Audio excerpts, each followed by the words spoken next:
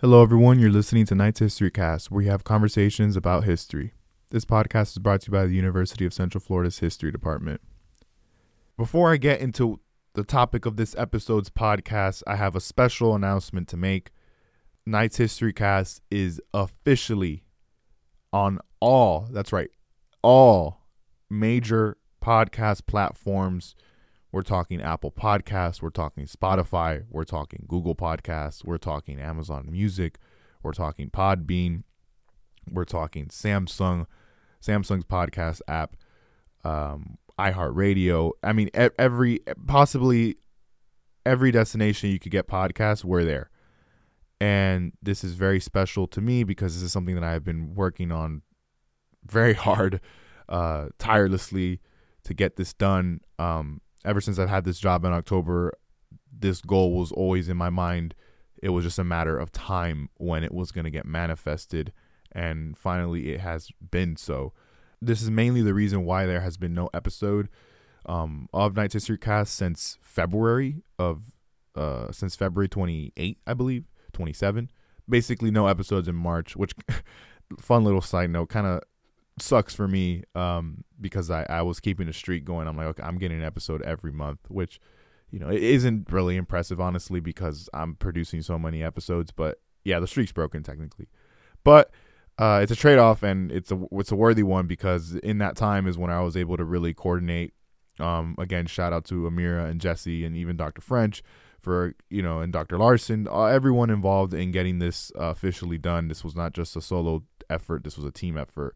In getting this done, I really do appreciate it. And so in the month of March, not only was I recording a lot of episodes, because there were a lot of events happening in March, from the UCF Symposium, the Operation Peter Pan, Operación Pedro Pan event, the Poly lecture, this episode, which is the John T. Washington lecture.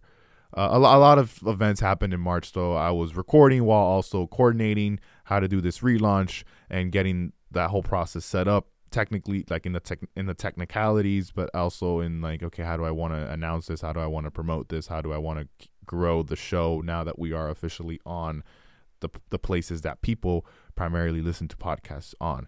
Stars is still an option, so if you like Stars, Stars is still there. I will still publish the episodes on Stars.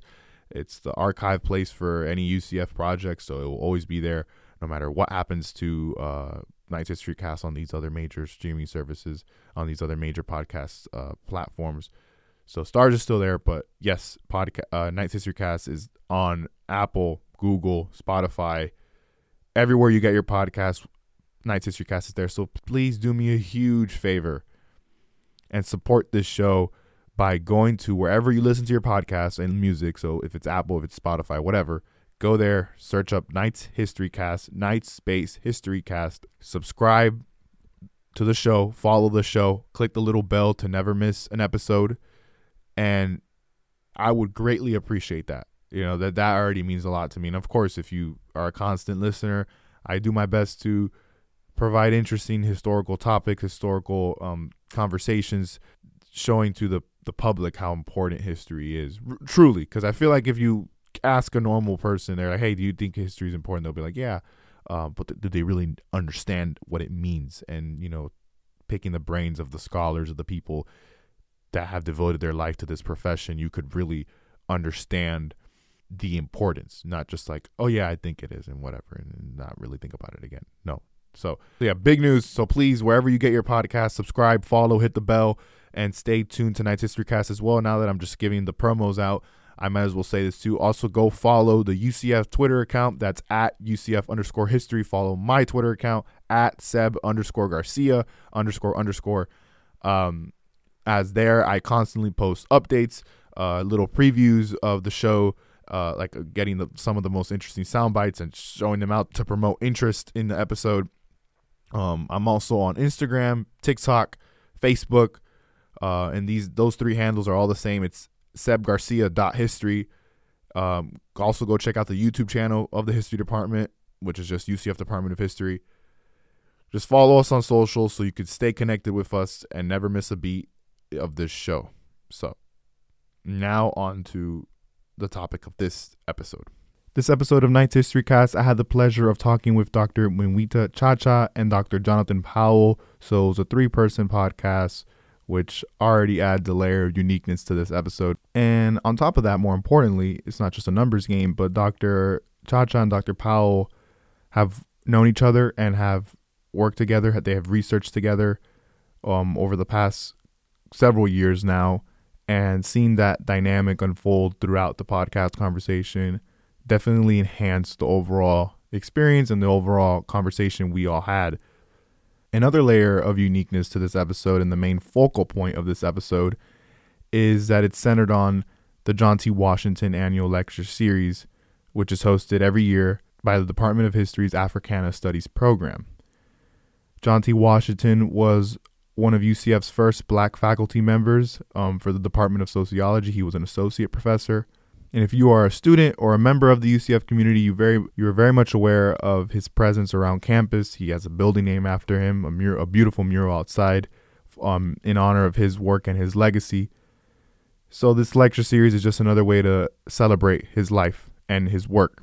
This year's John T. Washington Annual Lecture Series featured Dr. Mwita Chacha, who is an assistant professor in international relations at the University of Birmingham in the United Kingdom. His research examines the politics of regional integration and the consequences of political and economic interdependence on domestic security and conflict.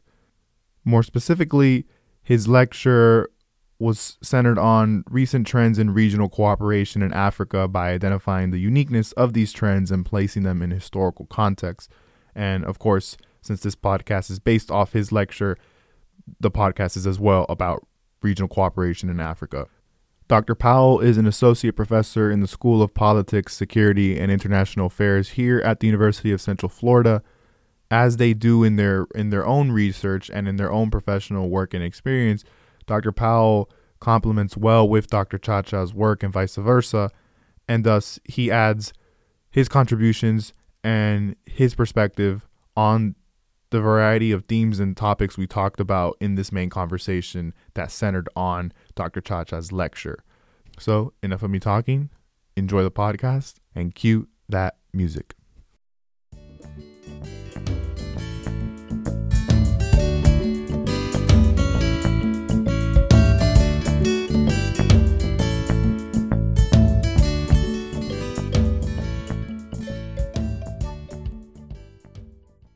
Hello, everyone. This is Sebastian Garcia from Night's History Cast, and I have the pleasure of talking with Dr. Mwita Chacha and Dr. Jonathan Powell for this episode of Night's History Cast.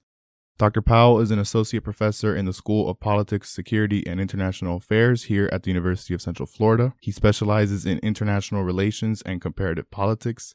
He is especially interested in civil-military relations with regional interests in Africa and the Middle East. Dr. Chacha is an assistant professor in international relations at the University of Birmingham in the United Kingdom. His research examines the politics of regional integration and the consequences of political and economic interdependence on domestic security and conflict. He was also the keynote speaker at this year's John T. Washington Annual Lecture Series, hosted by the UCF Department of History's Africana Studies program. So that will be the main focal point of today's podcast. Good morning, gentlemen. Happy to have you both on the podcast. How are you feeling today? Very good. Very good. Thank you so much. Yeah, great to be here. Awesome. So as I just mentioned, we'll be mainly talking about the lecture presentation that Dr. Chacha gave for this year's John T. Washington Annual Lecture Series, but we'll also be transitioning in and out from that main conversation to the work you've both done and collaborated on in several journal articles. So sounds good? Sounds good. Yeah. All right. So my first question is basically an icebreaker question. Explain to us, the audience, how both of you met and how your individual professional work and research complements each other. Okay. Who should start? John? You start with how we met, and then I'll get into the compliment stuff. So we met in Kazakhstan. We were both assistant professors to this new university in the capital of Kazakhstan, Astana. And this was back in 2012. I was there for another 7 years. John left after 2 years to come to UCF. But the interesting thing is that we had actually met prior to that, but we were not, we didn't converse or anything. And that was, if I'm not mistaken, back in 2008. Wow. at this regional conference in North Virginia. I can't remember the city or the town, but we were presenting papers. I was, both of us were, I think at the time we were both graduate students, and yes, and that was the first encounter. And then next thing you know, a few years after we finished our PhDs, we meet in Kazakhstan and we begin to collaborate. I think I got it. Yes. Yeah. And in regards to collaboration and how we complement each other, at the time that I was moving to Kazakhstan, I had been coming off a few projects specifically on military coups in the world. First, trying to document when and where they occurred, then moving towards trying to explain why they occur, and then trying to move into what the consequences of these things are, particularly as it relates to things like democratization. And in my research, one of the things that became very clear was very important that not a whole lot of people were talking about was the role of the international community in either responding to coups or trying to put the country back on the right track after militaries intervened in politics. So for me, I do research in international relations, but I hadn't really gotten into international institutions and international organizations and things like that. I had been trained more traditionally in terms of states interacting with other states. And then I had gotten really interested in these domestic political outcomes of coups. So when I went to Kazakhstan, I was in a position where I was really curious about what was going on internationally, but didn't really have strong chops in that regard.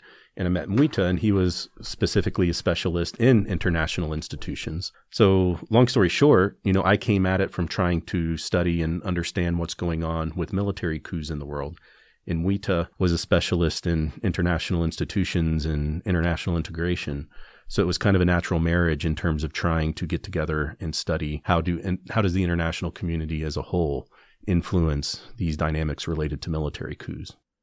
Dr. Chacha, you opened your lecture by stating that you believe the question of evaluating regional cooperation in Africa, which is essentially the main thesis of your lecture, should be theoretically grounded on the background conditions of Africa. Can you explain to our listeners what do you mean by that? And more importantly, why is this approach significant? What do I mean by that? By that, I mean looking at some of the factors that or characteristics of African politics, African states' political history and experience, and how that background shapes the states in Africa's pursuit of cooperation with other states in Africa. The background conditions that I highlighted 2 days ago, had to do with these consequences of colonial rule, and what that has meant for pursuing different sort of cooperation initiatives that involve a strong role of the state, and also that push these countries to pursue cooperation aimed at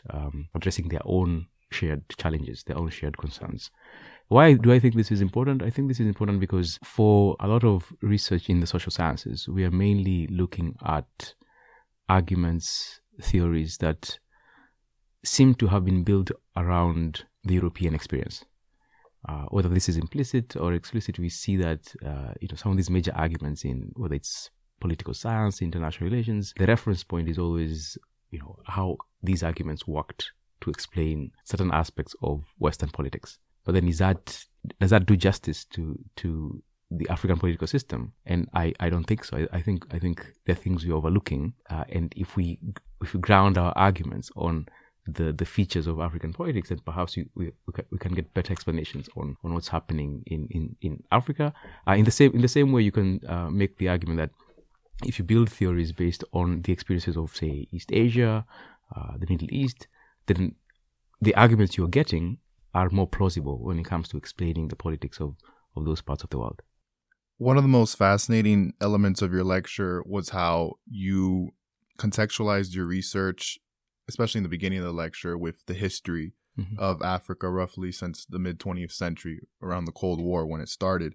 Can you explain to us the origins of regionalism in Africa and why was it so sought after? So the origins, you can think of two origins, which is odd, but the initial origin is actually during the colonial period when, for one reason or another, many of the colonial powers essentially established different trade arrangements involving the colonies in now independent states. You had the Southern African Customs Union, which is the oldest customs union in the world, which was set up in 1910. You had the East African Community, which initially was set up in 1927 as a trade agreement, as a customs union as well. And, the French did the same with several of their colonies in West Africa. But then all these arrangements begin to take their modern shape following independence in the 60s. And so bodies such as the East African Community are set up now by independent states, by the 3 independent states that had been members throughout this time. And when they were setting them up in the 60s, the aim here was to update the cooperation, given that they're now independent states, and to foster this cooperation that aimed to enhance their independence and also aimed to reduce their dependence on the former colonial power, in this case, the United Kingdom. And so that's those would be the origins, where the motivation, particularly after independence, was for these countries to reduce their dependence on the former colonial powers, to enhance development within the region, and to ensure that they can, pursue the kind of development that would benefit and ensure that they industrialize fast. Of course, this is not what happened, because many of these arrangements end up existing, fostering cooperation, fostering cordial ties between the states. But when it came to their impact on this goal of development, it was quite minimal. And so in the 80s into the 90s, we see this rethink. I believe this is something that I highlighted in the lecture, but you see this rethink of what exactly can these organizations do for African states. And so now is where we are beginning to see some impact of these organizations in terms of enhancing intra-regional trade, but also in terms of building capacity of these countries to negotiate with external actors when it comes to trade agreements with, say, countries like the US, or trade agreements with organizations such as the European Union. I'll start with you, Dr. Powell, for this question, and then Dr. Chacha, you could answer afterwards. How did these regional economic ties in this initial period of starting regionalism in Africa, how did that influence the democratic process of those countries that participated in regional cooperation? So in the early years of post-independence Africa, there wasn't much of a democratic experience to speak of. There was a lot of excitement about the potential for independent and democratic rule at independence. But unfortunately, almost immediately after, we start to see the rise of military coups in Africa, and then the establishment of really military strongman rule, which really persisted in much of the continent for decades.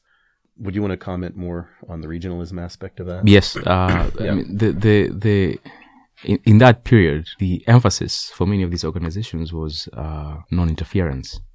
And so non-interference initially meant non-interference by external actors, so the former colonial powers. But then that was stretched to mean non-interference by even those actors in Africa, so other member states interfering in the affairs of other member states. If you look at the Organization for African Unity, one of the things that it was emphasizing was, you have independent states, and we are here to ensure their sovereignty and non-interference in the affairs of, in their internal affairs. And so, coups would happen. The organization really didn't do much about it. And you see the same thing happening within regional organizations. In fact, many regional organizations at the time didn't have some of the mechanisms that I highlighted briefly in the lecture, such as trying to ensure that human rights are respected by governments. So these mechanisms were not part of the cooperation arrangement. The cooperation there was for sovereign states. The idea was that we are cooperating as independent states where none of us is interfering with the other's internal affairs. And so this sort of marks, or is a characteristic of, the extent to which international organizations or regional organizations in Africa affected or did not affect democracy or domestic politics of their member states. You touched on it in your first answer a little bit about the transition from the Cold War mindset of regionalism in Africa to a little bit now in the 90s, where there was a shift in the thinking.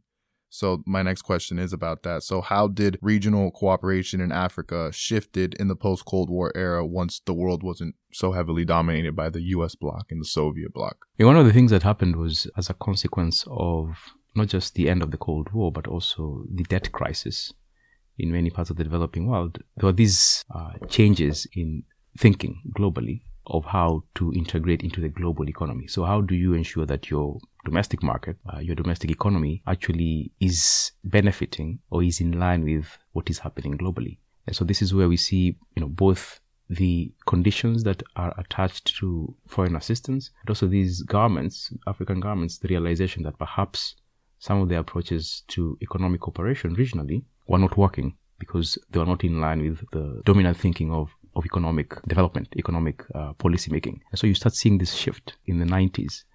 And this builds up into many of these regional organizations beginning to see the importance of actually living up to their agreements. So if you say concluded a free trade agreement, perhaps for you to enhance trade between your member states would require you to live up to whatever you stated as the aims of that agreement. So this is where you see this shift in thinking, this shift in approaching cooperation. But also going back to the Cold War, the end of the Cold War and what that meant for regional cooperation, you also see this realization that perhaps these major powers, now that they're not, at least at the time, now that they're not competing with each other, a government in, say, Africa may not have a patron, if that's the term to use here, that would just let them do whatever they're doing to their citizens, right? And so realizing that realization shifts this notion that you can just go around abusing your citizens, right? And so we start seeing the African unions later on being established, and also that organization embedding, you could say, this realization, this understanding that perhaps we need to enhance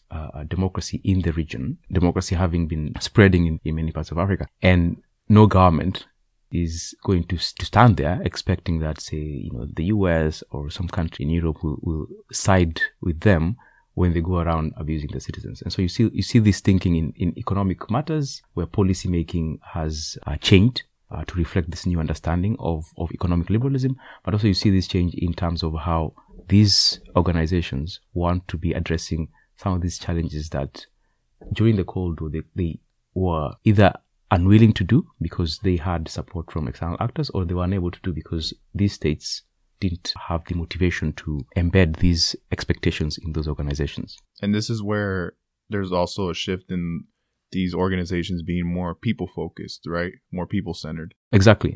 And you could put it in terms of how globally there's also this rethink in what development should look like. Should it purely be economic issues, or should we also be thinking about what people want and how people are affected by some of the decisions their governments are making, right? And so we see that in some of the statements that start coming out of the Organization for African Unity after the 90s, what the African Union begins to stand for. We also see that in some of these regional organizations in the reforms that they embark on, where they begin to emphasize this language that perhaps we need to be people-centered. Perhaps we need to ensure that people participate, people are aware of these organizations, people feel ownership of what these organizations are doing. And so that, in a way, is a consequence of the end of the Cold War. Staying in that post-Cold War era of the 90s, there was an attitude from leaders such as Robert Mugabe that not only are these regional organization ties concerned with continental cooperation, but also democracy promotion and explicitly being anti-coup.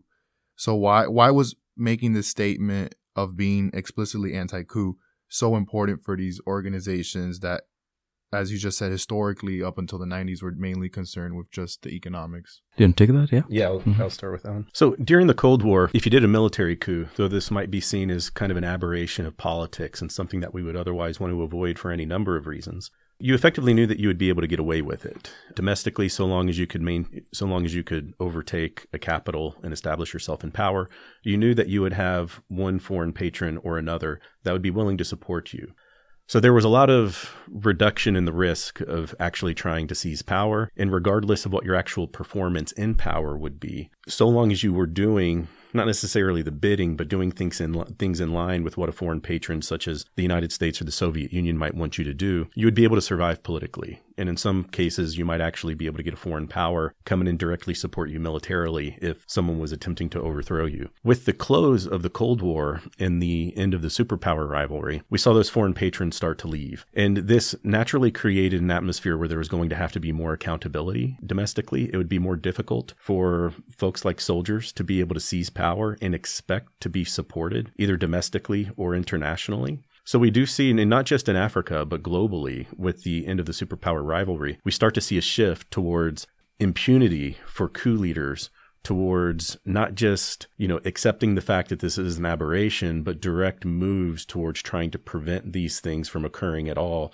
And where they do occur, try to reverse them and do things like reinstate leaders who had been removed in coups. And at the precise end of the Cold War. This was probably much more dramatically illustrated in Latin America, where Latin America, their coup history was just as bad, if not worse, than what happened in sub-Saharan Africa after sub-Saharan African countries started getting independence. But this effectively stopped with the end of the Cold War. And one of the reasons we think is when you do see where coups did occur after the Cold War had ended, the punishments were quite severe. So Haiti is a really notorious example in the early 1990s where Jean-Bertrand Aristide was overthrown. And they were immediately sanctioned by the international community. And not just the international community, like in general, but it was effectively an entire embargo against their economy and their military. So the regime was not going to be able to survive. They managed to survive for a few years, but eventually it got to the point where President Clinton even threatened to send in something like 20,000 Marines to get Aristide reinstated into power. So eventually the leader of the junta ended up fleeing. In the late 1990s, we saw another very short-lived coup, much shorter-lived coup in Ecuador in January 2000.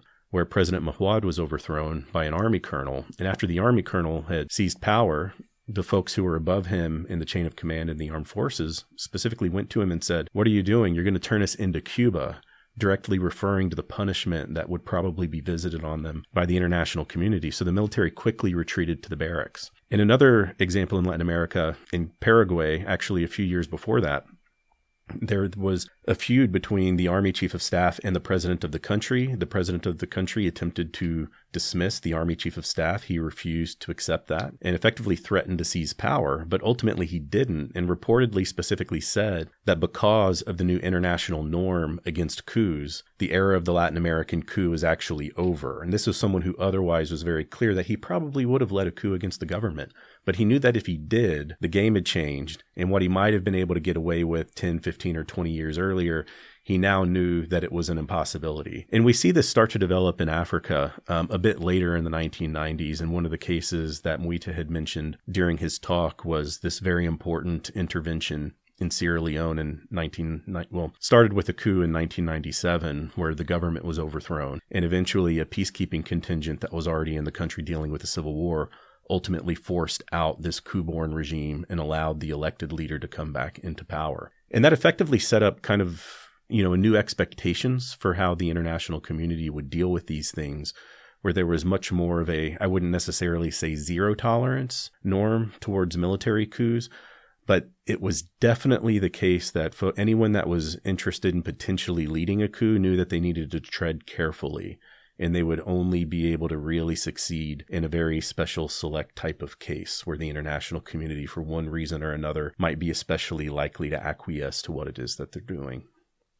Right. So you have, I think, if you look at the statement that I referred to in the lecture in the 1997 OAU summit, think of that as, in a way, marking this new thinking, because within that organization, within the OAU, there had already been talks on how to go about coups, how to go about these threats to democracy, and these were being, going around among the bureaucrats within that organization in the secretariat. But what we see from Mugabe's statement is marking this thinking, because he was the host of this summit.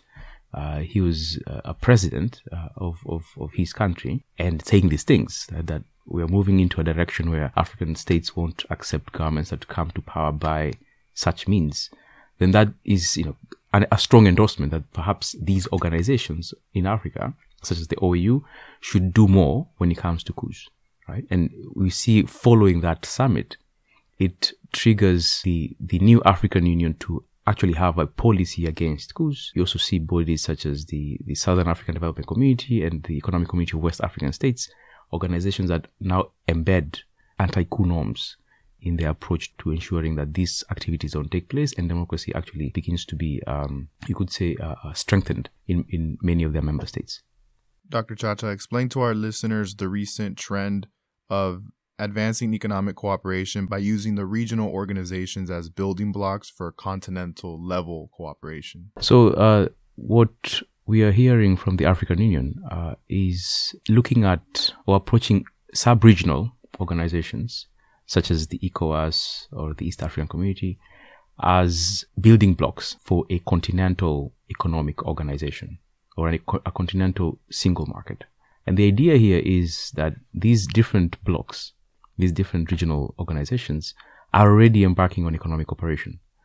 And so for the African Union, one approach could have been to just say that these organizations need to cease to exist and we have one single African organization, but that won't be possible because for many of the countries that are already in those sub-regional organizations, they have strong ties with each other. They have a history of cooperation with each other, and these organizations are not going to go away. And so how about seeing these sub-regional organizations as starting the process of lowering tariffs, of developing infrastructure that facilitates economic exchanges between countries, and then using them as the one step before a whole African trade agreement.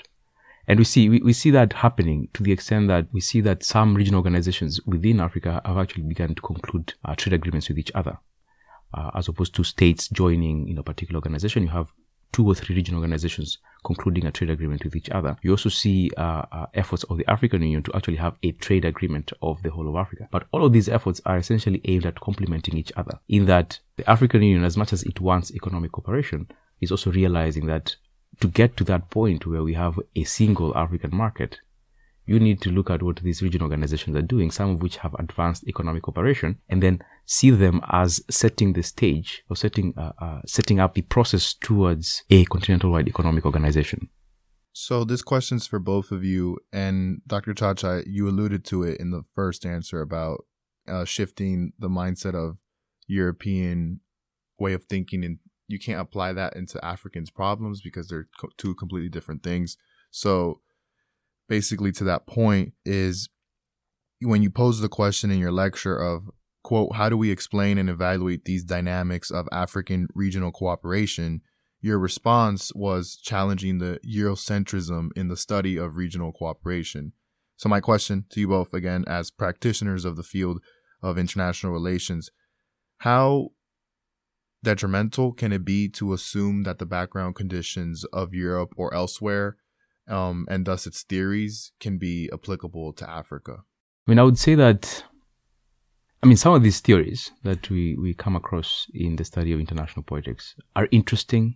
They offer convincing explanations, broadly speaking, of world politics. But then what if your interest is in understanding the politics of a particular region, politics that may have not been affected or impacted in the same way that we see, European politics or the politics of states in the Northern Hemisphere.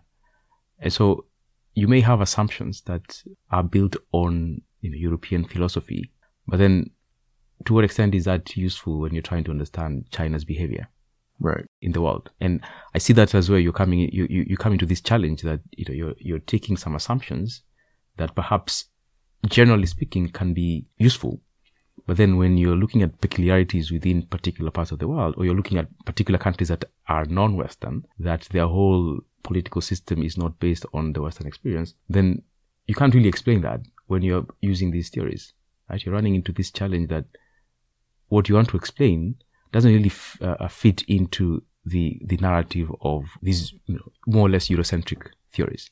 And so that's why I would say the challenge arises, or the detrimental effect of applying these assumptions, these theoretical assumptions to these other non-Western parts of the world. Even the most basic assumptions about the very nature of how international relations play out, you have to really revisit those initial assumptions. So in the case of Europe, even if we go back to the basic idea of state formation or the formation of, modern countries and how we think about that, there are all kinds of theories about this, but the main idea with how European states became so centralized and so strong and so functional, for lack of a better term, was international warfare in Europe, where effectively if you didn't become strong and become very heavily centralized and be able to do things like extract taxes from your citizens, be able to fund a war machine to protect yourself, you weren't going to exist anymore. Your state was going to go away. You were going to be subsumed into someone else. This is radically different than the way state formation played out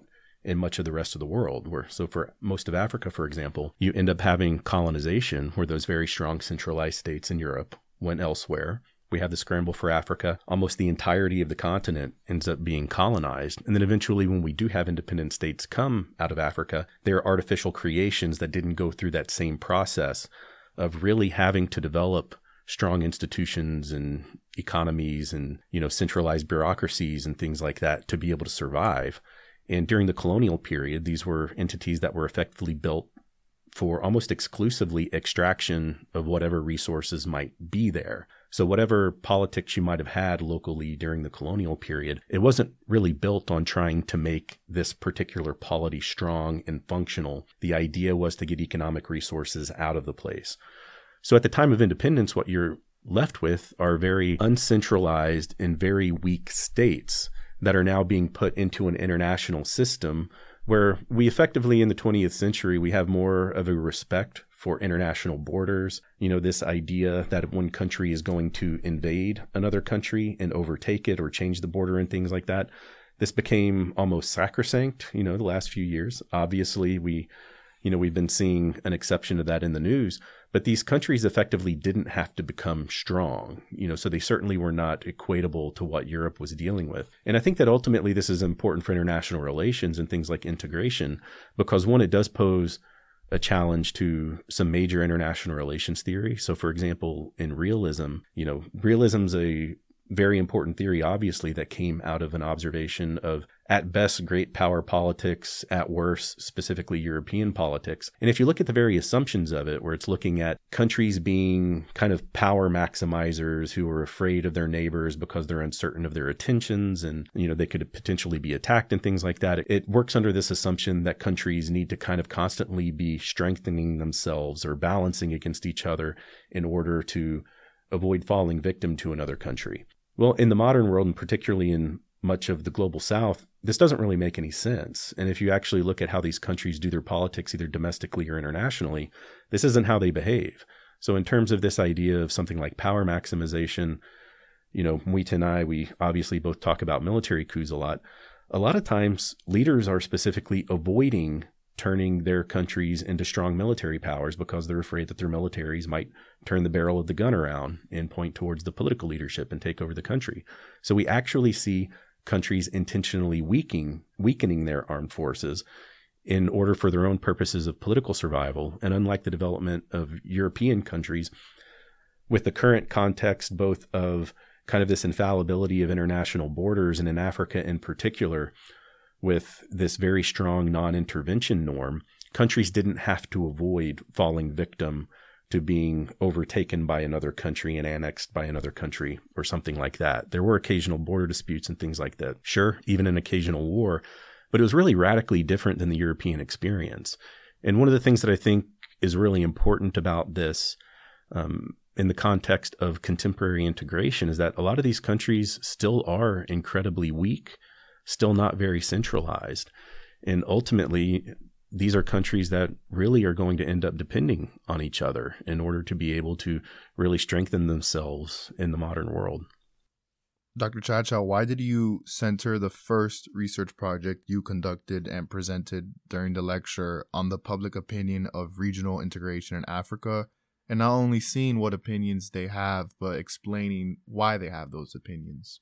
So the reason I looked at that project was because, first of all, going back to one of the characteristics of post-Cold War cooperation in Africa is this notion of people-centeredness and what we mean by that, but more importantly, whether we actually observe that from those who are supposed to be the beneficiaries of regional cooperation in Africa.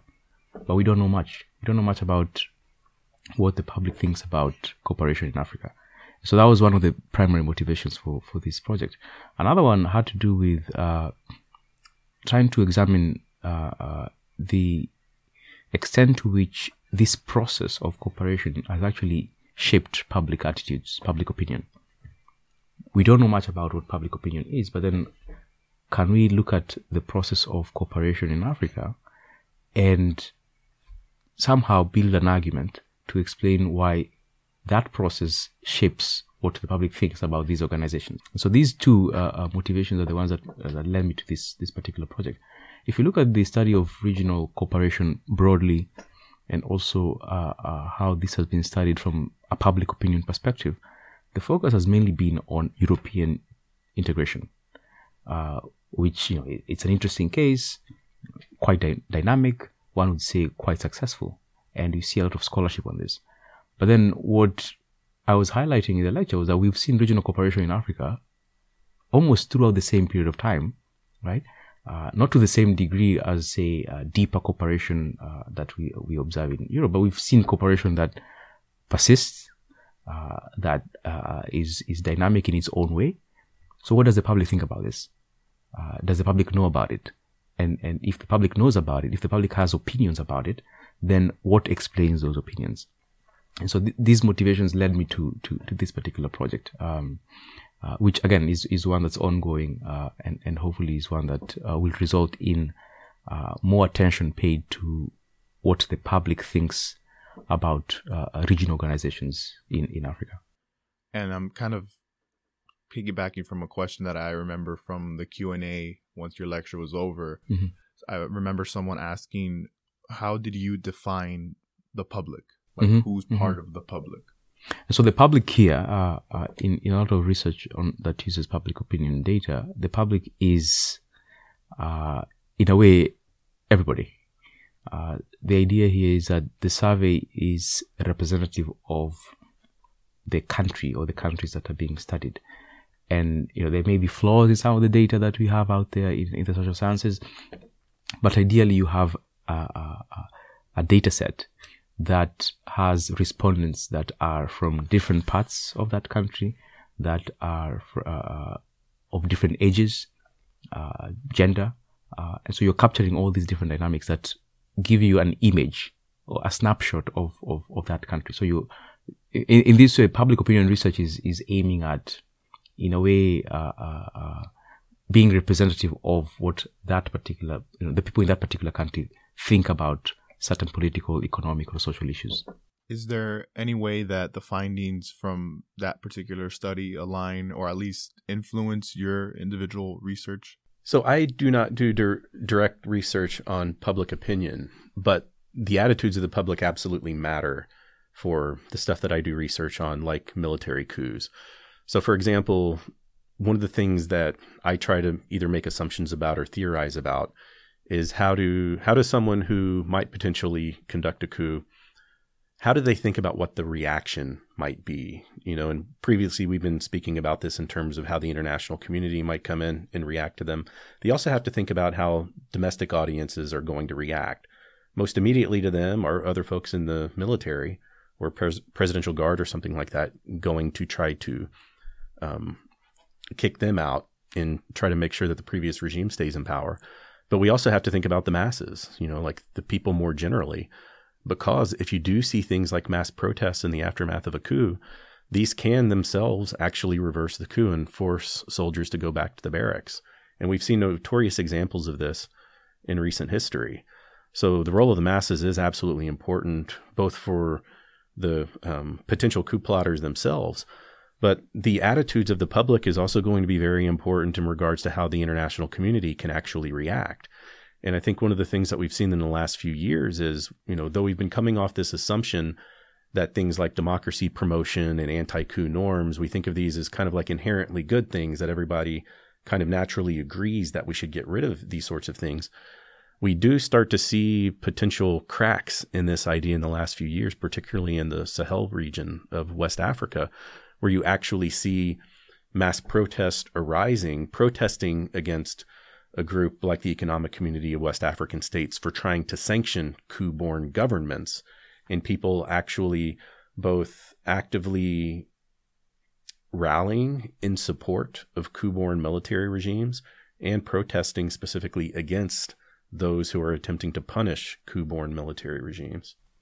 Right. You're also seeing, if you look at some of the data that have come out, which I referenced in the lecture, the Afrobarometer, if you track, there's a question that they've asked about whether people would prefer the military to be in power. And as much as those percentages are not high or massive, they've been increasing between, when they started asking this question in 1999 to the most recent survey. So you're seeing, these sentiments by the public, which in a way can reflect or can give us a hint as to whether the efforts of international actors have been enough, go far enough to either change opinions of the public or actually make the public realize that perhaps the armed forces is not, the ideal way of organizing your government. And if I could piggyback on that, Mwita mentioned that the percentages themselves might not necessarily appear to be particularly high, depending on the country that you're looking at. In the Sahel region that I was just alluding to, if you're looking at respondents who agree that it's a very good idea or a somewhat good idea for the army to rule, you will see anywhere between 20% and 30, maybe 35%. So, on a scale of 100, this obviously isn't as high as you can get, but this is actually incredibly high, both compared to these countries' earlier histories, but also compared globally. Like, these are actually some of the highest places in the world where you are seeing support for army rule. And the places that you do see higher support for army rule are places with very interesting histories of militaries intervening in politics and ongoing security challenges, such as Pakistan. And, if you look at a country like Pakistan as kind of being the global leader in support for military rule from the masses, if we, trust the survey data, that's not really a model, that we want to be advocating. And one thing that's particularly interesting to me when we look at these West African cases, we do see a place like Mali where, like 10, 15 years ago, there wasn't necessarily a whole lot of support for army rule. Mali had a coup overthrow a democratically elected leader in 2012. The military took power and then promptly lost around half of the country's territory to an ongoing insurgency. Now, to be clear, the military was struggling before the coup itself, and the coup wasn't necessarily directly responsible for what ended up happening with the military's losses against this insurgency after the coup. But we actually saw the military spectacularly fail after seizing power in this coup in 2012, and it ended up resulting in an attempted counter coup that resulted in a lot of deaths. The leader who came into power through the coup was eventually injured very badly in an assassination attempt, and eventually they got back on track and ended up having a new election. But then we subsequently see that democratically elected leader removed in a coup. And now we're kind of back to where we were a decade ago, with the key difference that it seems like the masses are far more supportive of the army actually ruling now than they were a decade ago, which to me is, really fascinating, considering that we do have this recent precedent that the army is certainly not going to do a better job of governing than what the civilian regimes were doing, whatever their failures might have been. So my next two questions are inspired from the second project you mentioned in your lecture about public attitudes towards democracy promotion in Africa. So my first question is, and this is for both of you, how imperative is having political institutions robust enough to withstand future changes, especially in the context of an electoral system? Like, how important is that? I would say it's important because it ensures that some of these threats to democratic governance don't manifest themselves. And when you think about a historical practice of democracy and how that instills in people confidence in their institutions, in the political institutions, then all of these are factors that make it less likely that these countries will face challenges that undermine democracy. Leaders or politicians who become leaders of that particular country will have less of an incentive to abuse their power, because the institutions are strong enough that they know that if they do, if they go around suppressing the opposition, then there are mechanisms that have been set up that will punish them or will punish this kind of behavior.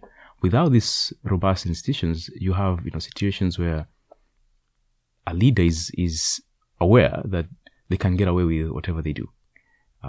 They can go around and change the rules of the game so that they remain in power, despite the fact that there are term limits.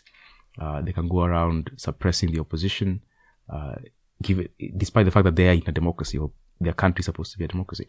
And these are actions that leaders would take when institutions in that particular country are not robust, are not strong enough, have not had, you could say, a history of ensuring that these activities that undermine democracy don't take place or don't go unpunished. And if that is not in place, or as I was making, as the argument I was making in the presentation on Tuesday, if there's a hint to the public that these institutions, given their history, are not that strong, then we are likely to have people who fear backsliding, and perhaps these are the people who will be more likely to welcome external actors coming in or sending signals to those who are in power that perhaps these are actions that they shouldn't take to undermine democracy. Yeah, and the role of political institutions and domestic political institutions in particular, it can't really be overstated in terms of military coups. Like generally we think of coups, we focus on the folks wearing the uniforms, right? The man on horseback who's going to ultimately overthrow the governments. But a lot of times when militaries intervene, we might see one of two things. They're either directly responding to abuses of power that leaders are actually themselves doing, or they're able to intervene in a situation in which the government's weak, the political institutions are weak, and it might be kind of more predatory behavior. But what's often understated is the role in which civilian actors themselves, even democratically elected civilian leaders, play in actually putting a country on a collision course with the armed forces, and in some cases, perhaps actively encouraging a coup with misbehavior. And the role of institutions as a whole, if you look over the last 10 years, what we've seen in Africa in kind of a bad way, it's actually been really fascinating because we have seen such wide variation in how institutions have failed. Earlier we were talking about, how in the 1990s, there was kind of a lot of optimism where we were coming out of these like dark ages of the Cold War and moving more towards this expectation of democratic governance. And in the 1990s, we saw the adoption of new constitutions, democratic constitutions. We really saw the disappearance of formal military regimes. And we saw constitutions that did have explicit things like checks on executive power and term limits. And a lot of the leaders who specifically adopted term limits were folks who themselves have been in power for a long time. But then after 8 years or 10 years or however long might be, these folks start to get towards the end of these second terms, and we end up having what we call third termism, where all of a sudden various leaders begin to tinker with constitutions and try to do things to both increase the scope of their own powers, but also open the system up to where they can remain in power for a longer period of time. And there's been an incredible range of variation in which leaders have done this. In Ethiopia, for example, we had, effectively the swapping of which position was going to be more powerful for the executive in the country, where a leader who had reached his term limits were now going to switch executive power from a president to a prime minister, kind of like what Vladimir Putin had done with Medvedev in Russia.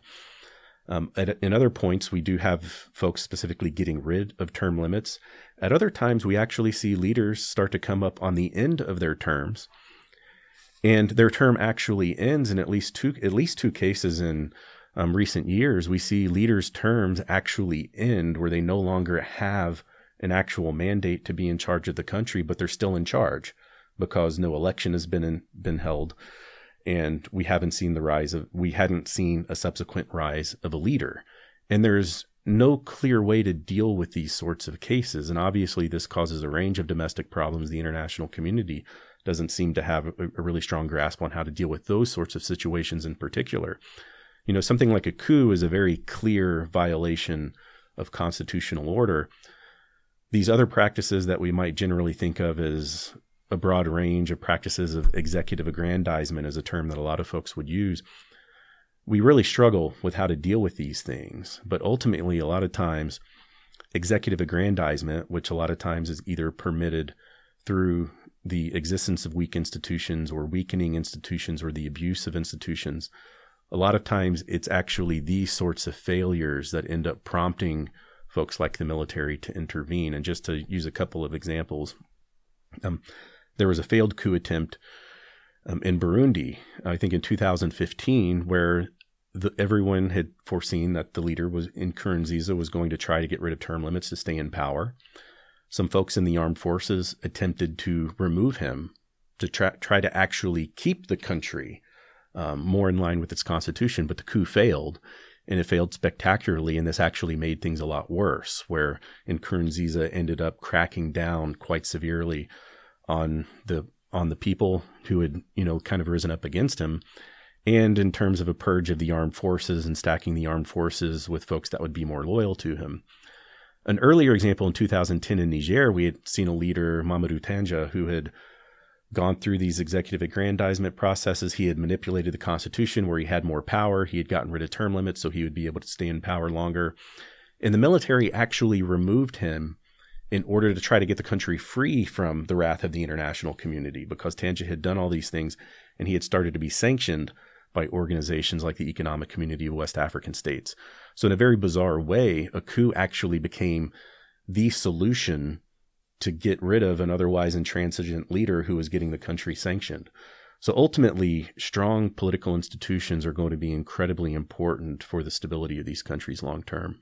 So you mentioned in your answer right now and in the lecture the history of unconstitutional changes and how that could signal the fragility of democratic institutions. And of course, that's what you were just talking right now. So I guess my second part to this overall conversation we're having right now is, what is the significance of understanding this history and applying it to not only your research, but just examining current trends and phenomenon? I think from my own research, or at least from the project that I presented, I would say that it's significant because, first of all, it's hinting at the strength of institutions in that particular country, but also it informs us on what we may be, what we are likely to expect from institutions in that particular country.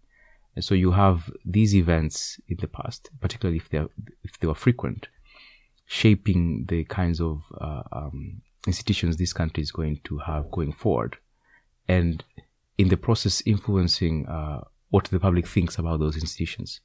And so I would say that the significance here is marked by how, if you have a history of institutions that are willing to condone abuse of power, if you have a history of coups, in other words, if your country has faced so many coups in the past, then the chances of coups happening in that country remain high. It is seen, at least perhaps by some in the armed forces, as one way through which they can either access power or they can change power from one person to the other.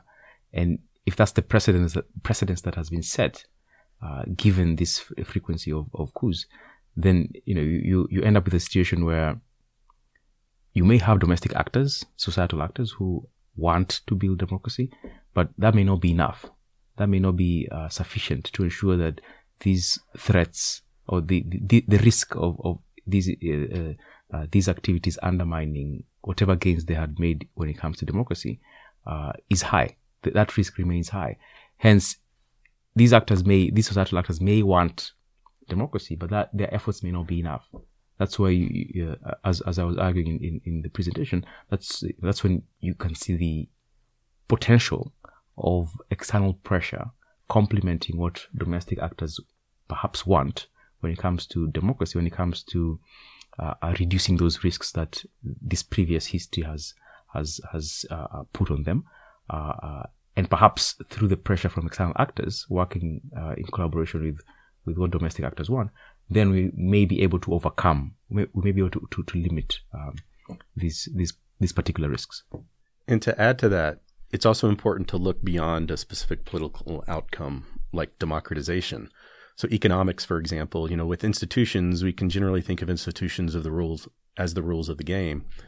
And in terms of politics, okay, this determines who gets to be in power, how do they get in power, how long can you stay, and what are the rules that constrain you with the types of things that you can do while you're in power, while you're governing. If this stuff isn't unpredictable, obviously this is a problem for politics, but it's also a very serious problem for economics.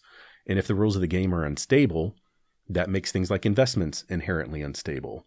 And you're not necessarily sure if an executive is going to be able to do things like nationalize an industry or maybe arbitrarily implement more taxes on a certain industry. And if those institutions are also contributing to things like political instability, be it military coups or You constantly see mass protests against a government. This is inherently going to create the signal, a very strong signal, that you are in fact a risky investment destination. So you might have, individuals in your country who might be interested in investing, but they're going to be reluctant to do so because they're not convinced that the institutions are going to hold up and allow your investment to be done safely.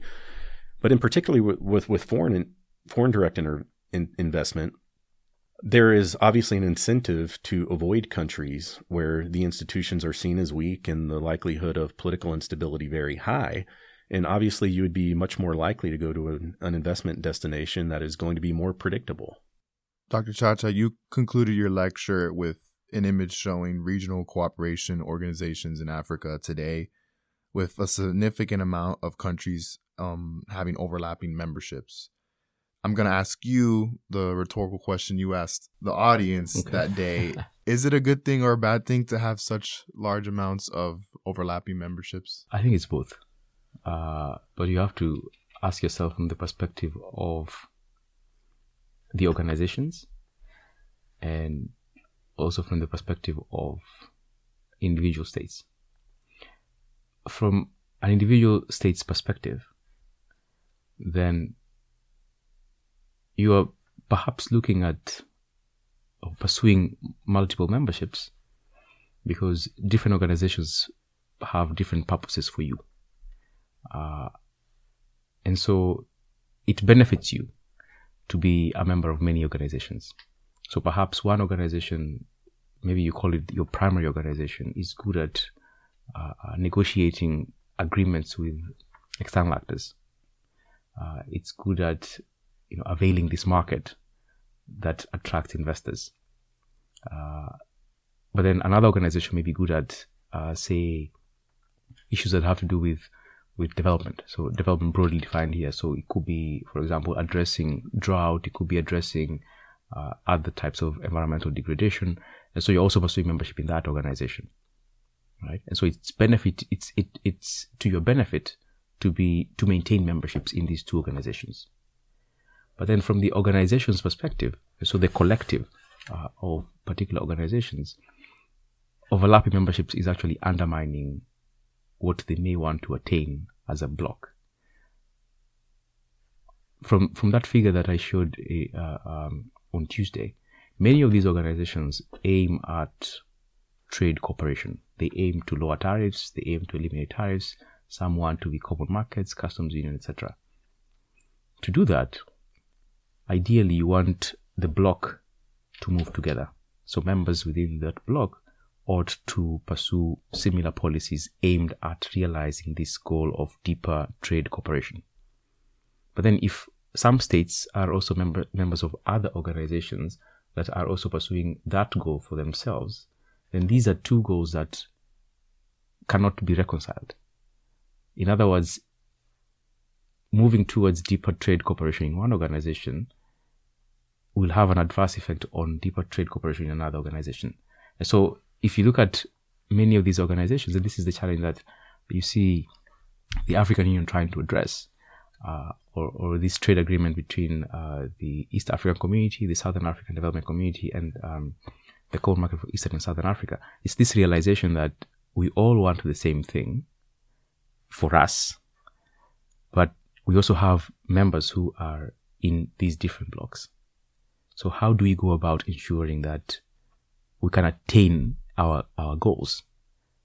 Why not have a common trade, a common set of trade rules that will facilitate trade between the three blocks as much as they're pursuing their own agendas of deeper trade cooperation?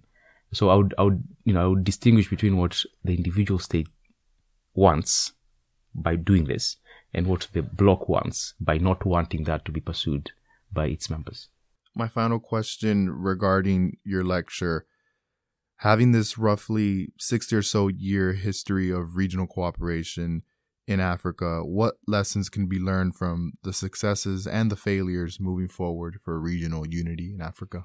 And I would say the probably what can enhance the success of many of these organizations is really living up to this commitment to people-centeredness.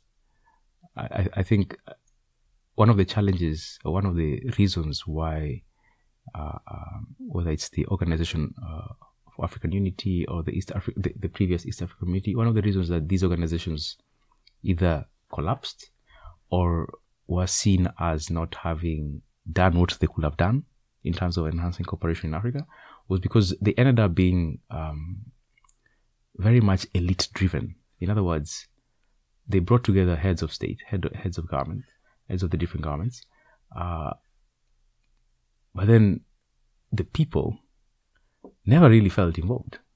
And if the people don't feel involved, then these organizations lack legitimacy. People either don't know about them, or people just see them as, clubs of our leaders. They meet every year.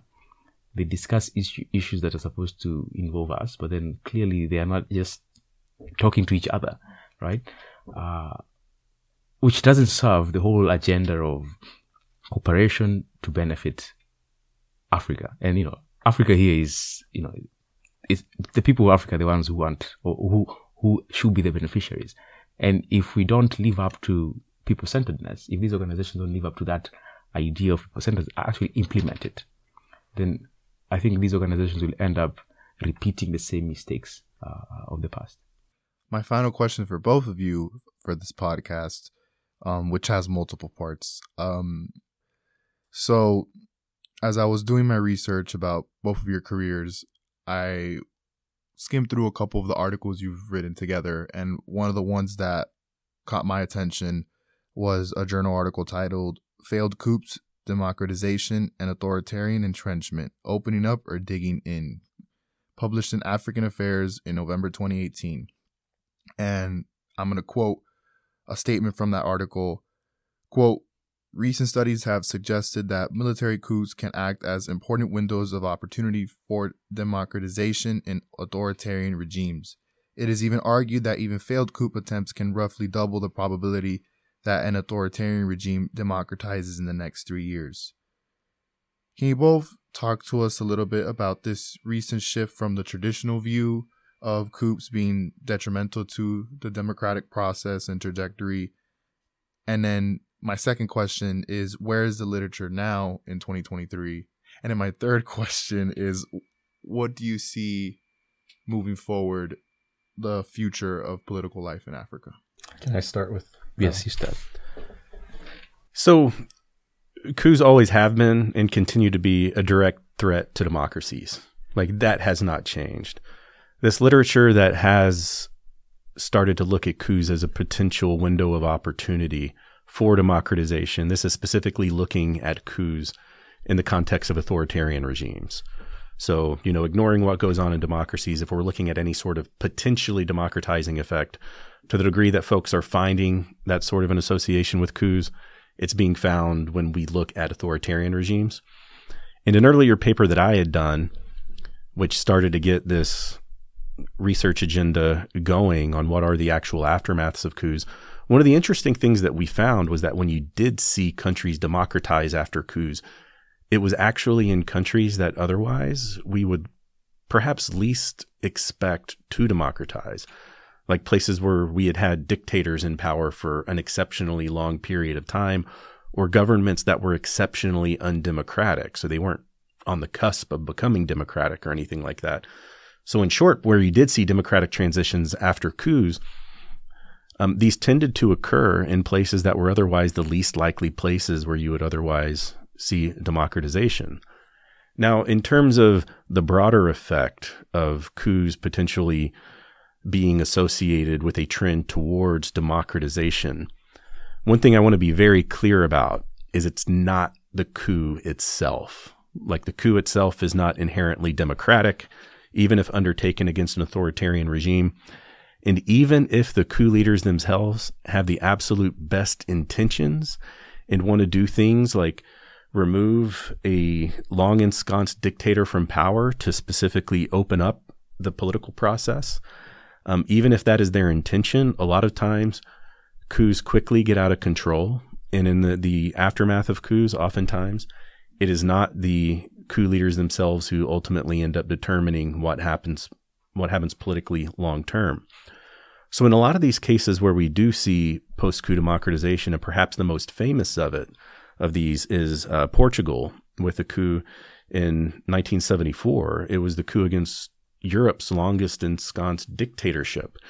And not only did Portugal successfully democratize within 3 years or so, but that case and the precedent set by that case is often attributed as ushering in what's referred to as democracy's third wave, where you suddenly saw a lot of other authoritarian regimes start to democratize both in Europe and elsewhere.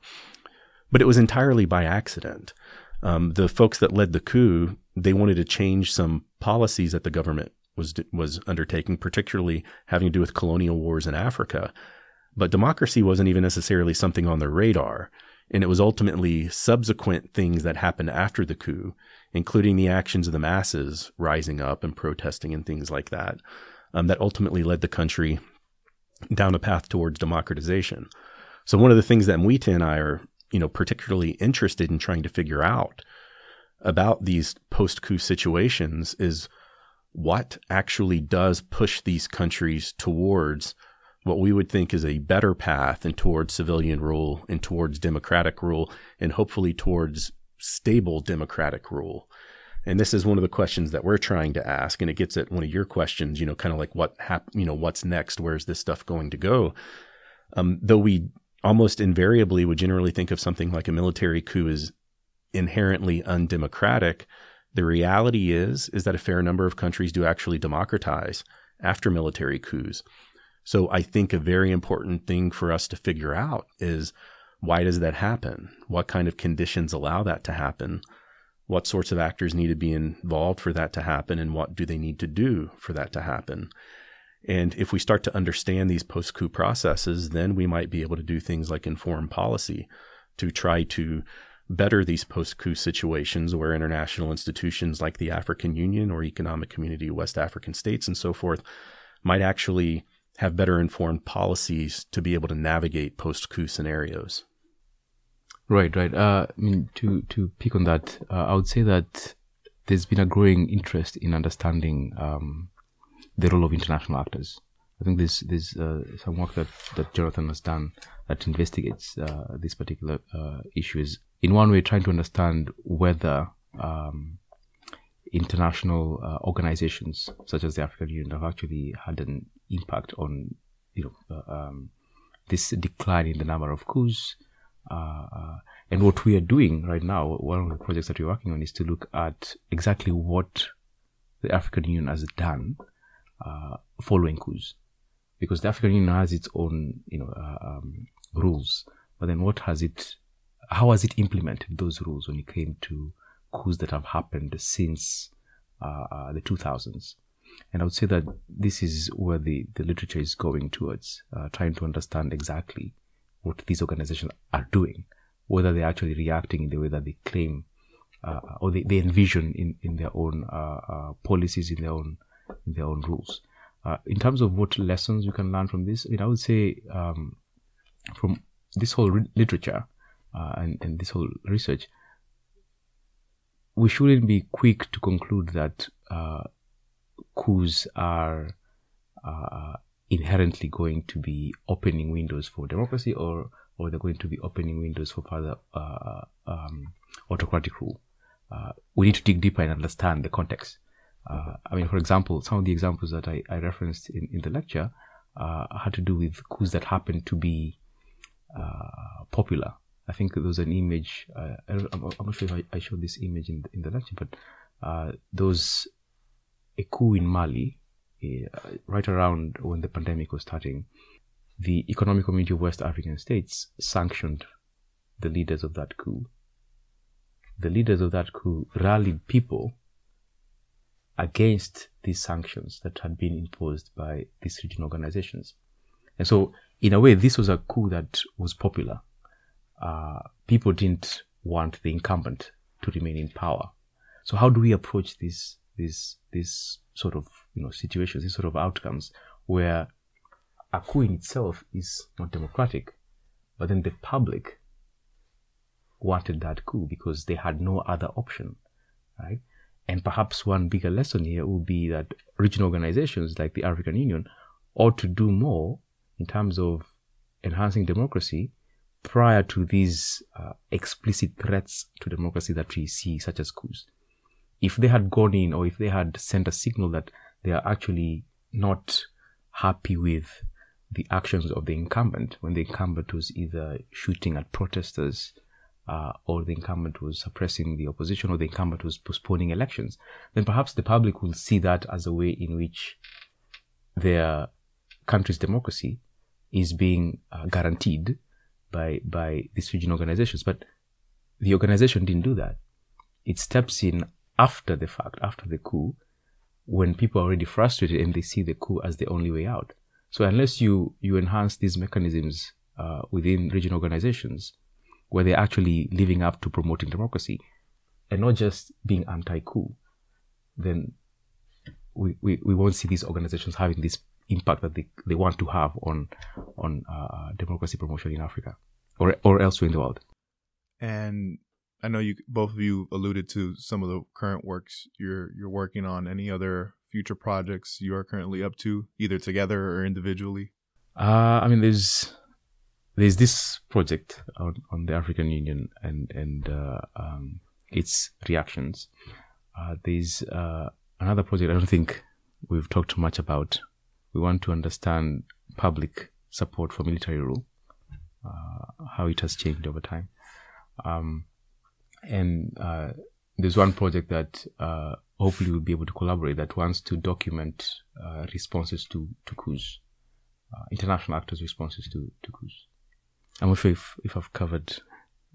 Yeah, in terms of collaborative stuff. Right. Sure. And one thing that I will mention that I'm also involved with is trying to use available data and trying to get data as recent as possible, almost in real time, and combining the lessons of the work that folks like Mwita and I are working on, and combining it with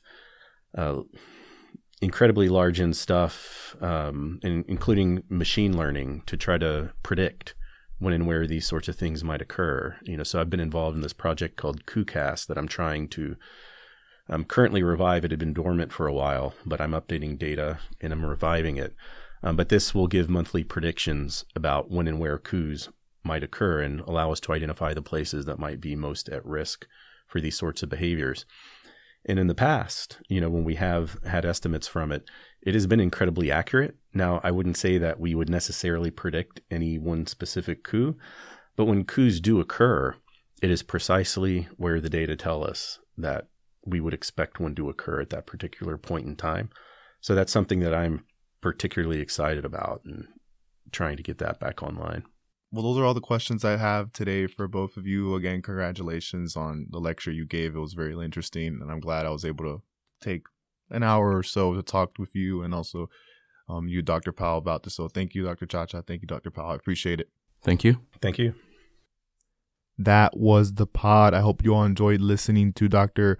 Chacha's and Dr. Powell's dynamic duo and their perspectives on the broader themes and topics we talked about: regional cooperation, coups in the international arena in Africa specifically, and so much more that they discussed throughout the conversation. I definitely enjoyed it. I hope you all enjoyed it as well.